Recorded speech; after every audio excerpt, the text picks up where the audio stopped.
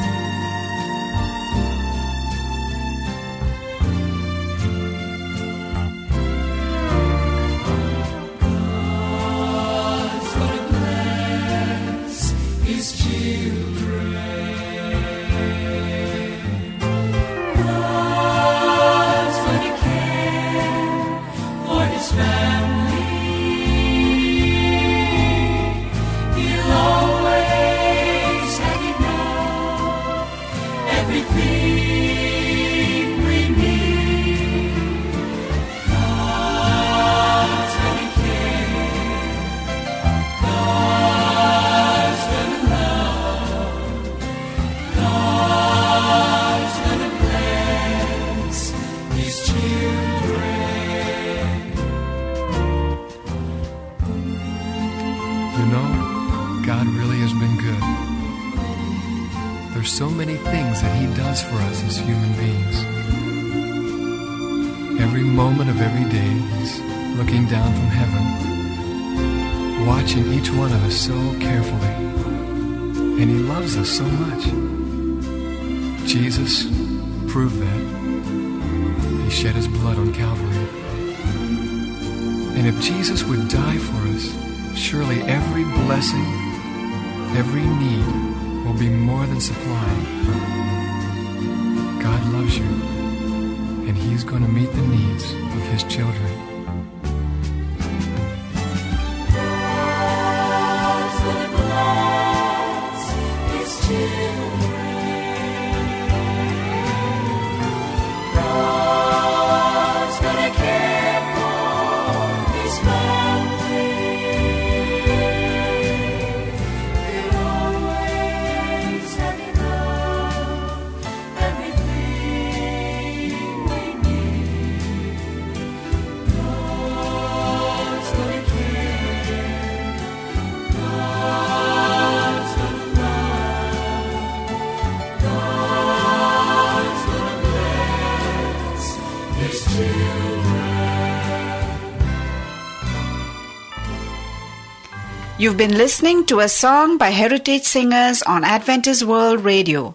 And now, our friend Helen Charles will tell a story on the Little Orphan Lamb. I am here to tell you a story, and I know you will find it very interesting. On a cold day in the spring, a shepherd called William found a dead lamb in the field. Its mother was standing over it, calling, "Ba, ba," wondering why her baby couldn't get up. William moved the mother sheep aside and picked up the dead lamb. He didn't know why it had died, but he had an idea that just might make the mother sheep happy again. You see, one of William's other sheep had twin babies, but for some reason she didn't want to feed the littlest lamb. Whenever it would come up to get some milk, the mother sheep would run away or kick it. She only took care of the bigger lamb. The shepherd could have fed the little lamb with a baby bottle, but since he had a mother sheep who needed a baby and a baby lamb who needed a mother, he decided to make both of them happy. This is how he did it. As soon as a lamb is born, the mother sniffs it all over and remembers its special smell. No other lamb smells like hers. If any other lamb but hers comes up and tries to nurse, the mother sheep will kick at it or run away. The baby has to cry and run around until it finds its own mother. Only its own mother will let it have something to eat. William knew that the mother sheep had smelt her lamb before it died. He had to put that special smell on the little orphan lamb so the mother would think her baby was alive and again and would let it nurse. So he cut the wool off the dead lamb, draped it like a coat over the little orphan lamb, and carried the baby sheep to the mother. She sniffed the wool and seemed unable to believe that her baby was alive again. The mother sheep touched noses with the lamb. Then the lamb tried to get some milk. At first the mother sheep moved away. Next she sniffed the lamb some more. Bah! The little lamb cried as it tried again to eat. But the mother wasn't sure. It took several more minutes of careful sniffing before she finally stood still and let the baby nurse. Before long, the mother sheep knew the smell of her new baby, and William didn't have to keep the wool coat on the lamb whenever it was time for it to eat. And so a little lamb who needed a mother found one because another lamb died. Jesus is called the Lamb of God. He died so we could go to heaven and live forever. Now we are a part of His family. Thank you, Helen Charles, for a nice story. You are listening to the Voice of Hope from Pune, India. For more information about our program, do contact us. Here's our mailing address: Adventist World Radio, Post Box number 17, Pune 411001, Maharashtra, India.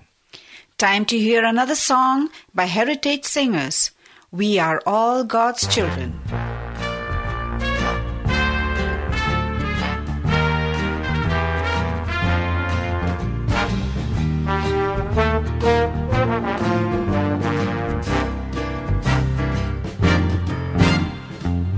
I'm one of God's children, and I'm proud to be. I love to tell the world what He's done for me.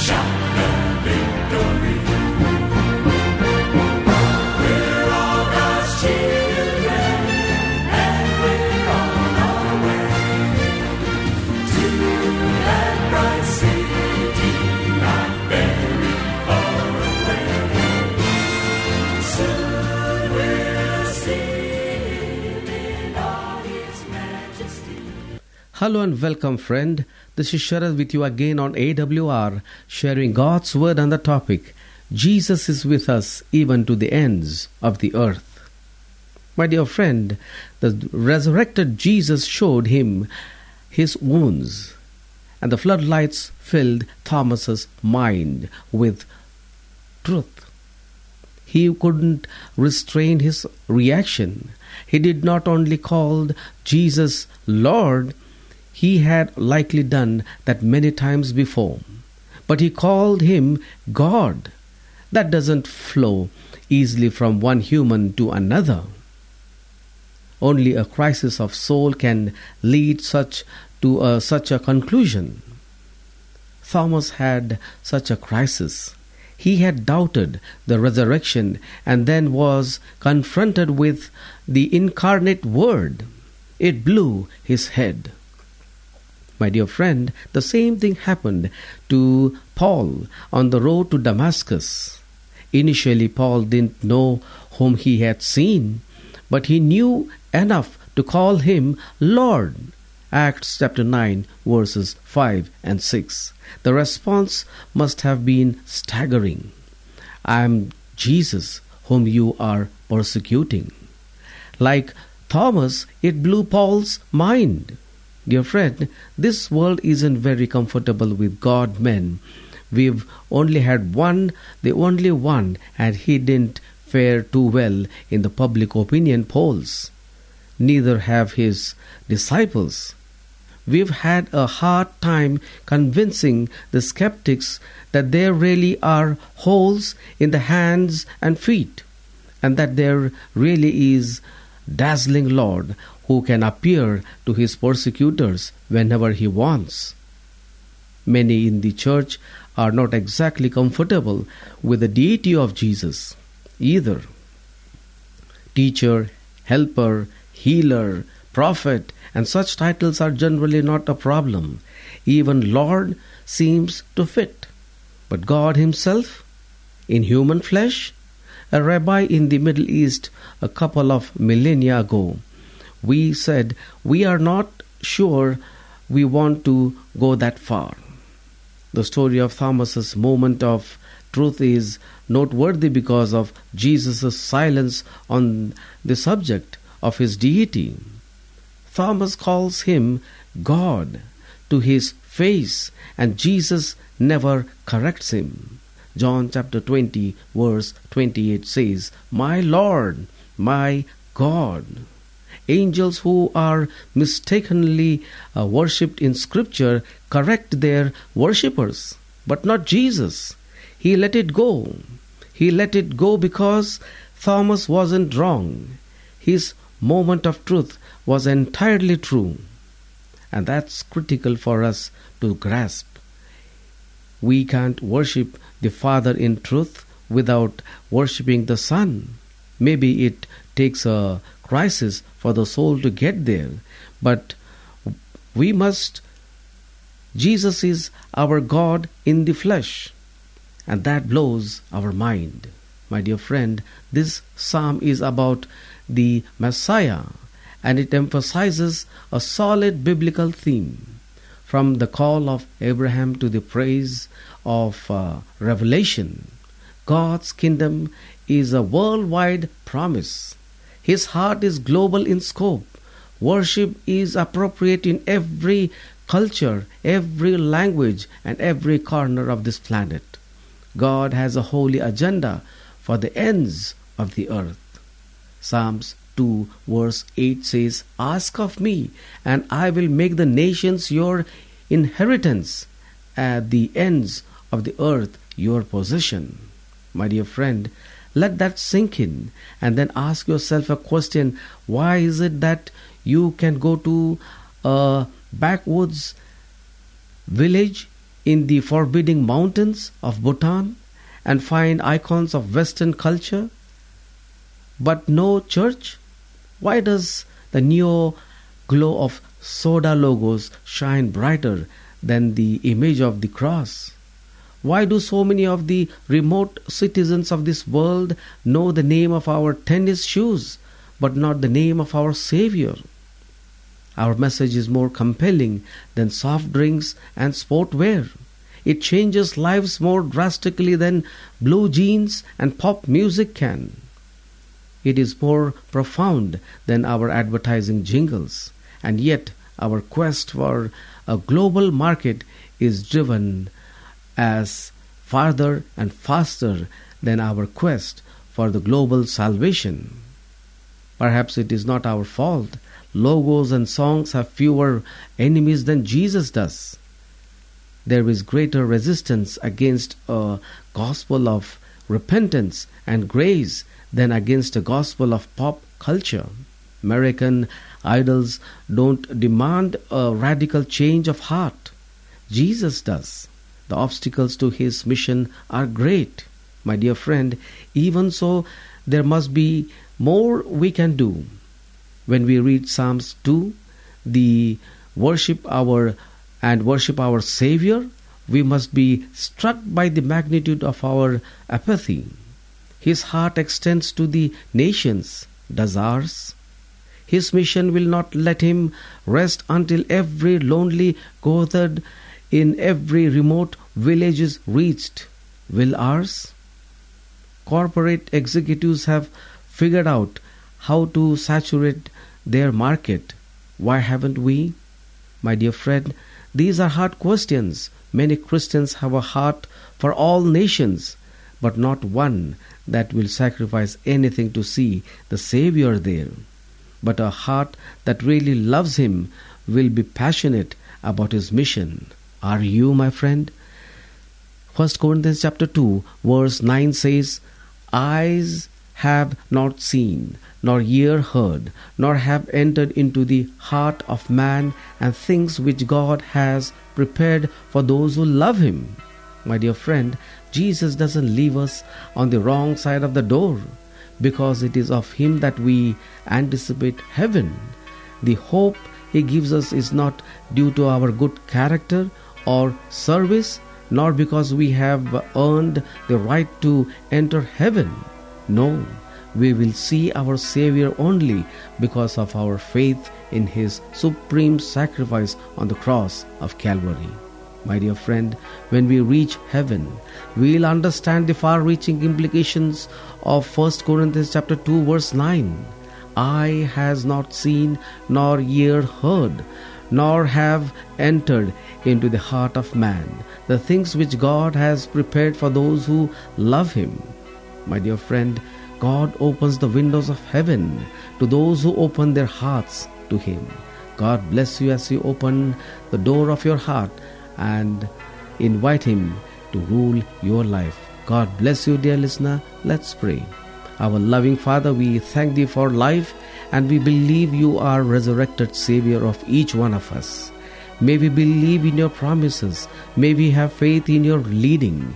May we share this good news of salvation through faith in Jesus Christ to many. In Jesus' precious name we pray. Amen.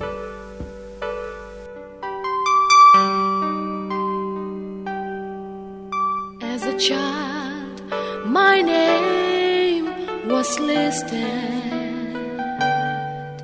as a girl who will serve the Lord.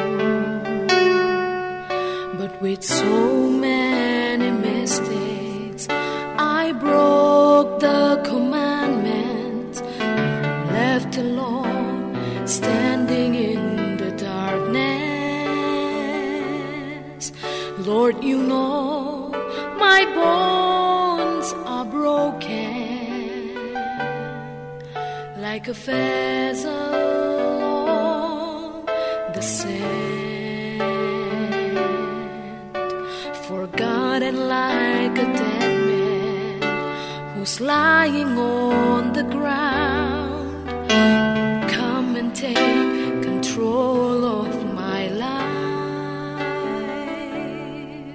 So I call upon You, Lord, to come and rearrange my life.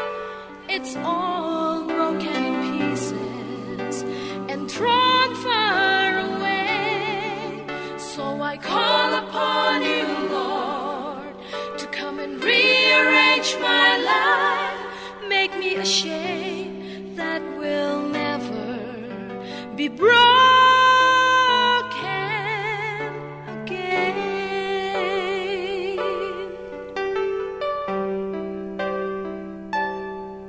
Lord, you know my bones are broken like a vessel on the sand, forgotten like a dead man who's lying on the ground. Lord, come and take control of my life. So I call upon you, Lord, to come and rearrange my life. It's all broken in pieces and thrown far away. So I call upon you, Lord, to come and rearrange my life. Make me a shape that will never be broken again. All my life has been a mess since the day I strayed away from you. So touch me, change me completely, make me like you, like you. So I call upon you, Lord, to come and rearrange my life. It's all broken in pieces and thrown far away.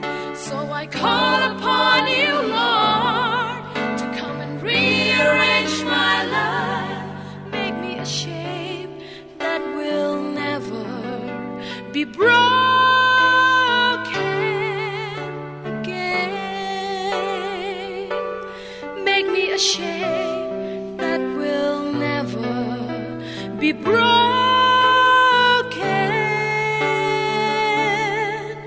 again.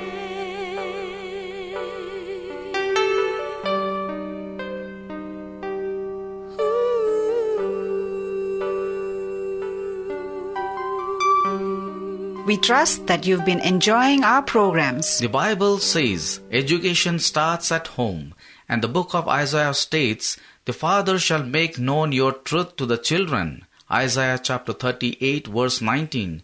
Dear listener, before anyone else has a chance to educate your children, we need to educate them about God. God gives us children for a time to train them in His way, to love them and to teach them how to follow and obey. That brings us to the end of our program. But for those of you who want to learn more on God's Word, are welcome to write to us on Adventist World Radio, Post Box number 17, Pune 411001, Maharashtra, India. That is Adventist World Radio, Post Box number 17, Pune 411001, Maharashtra, India.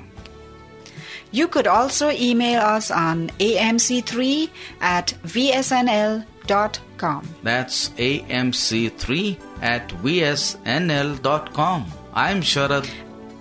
And I'm Maureen, signing out from Adventist World Radio. Do remember to join us again.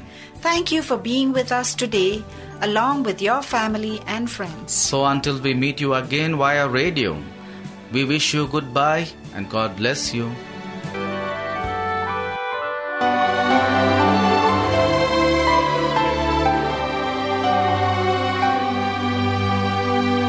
God sent His Son, they call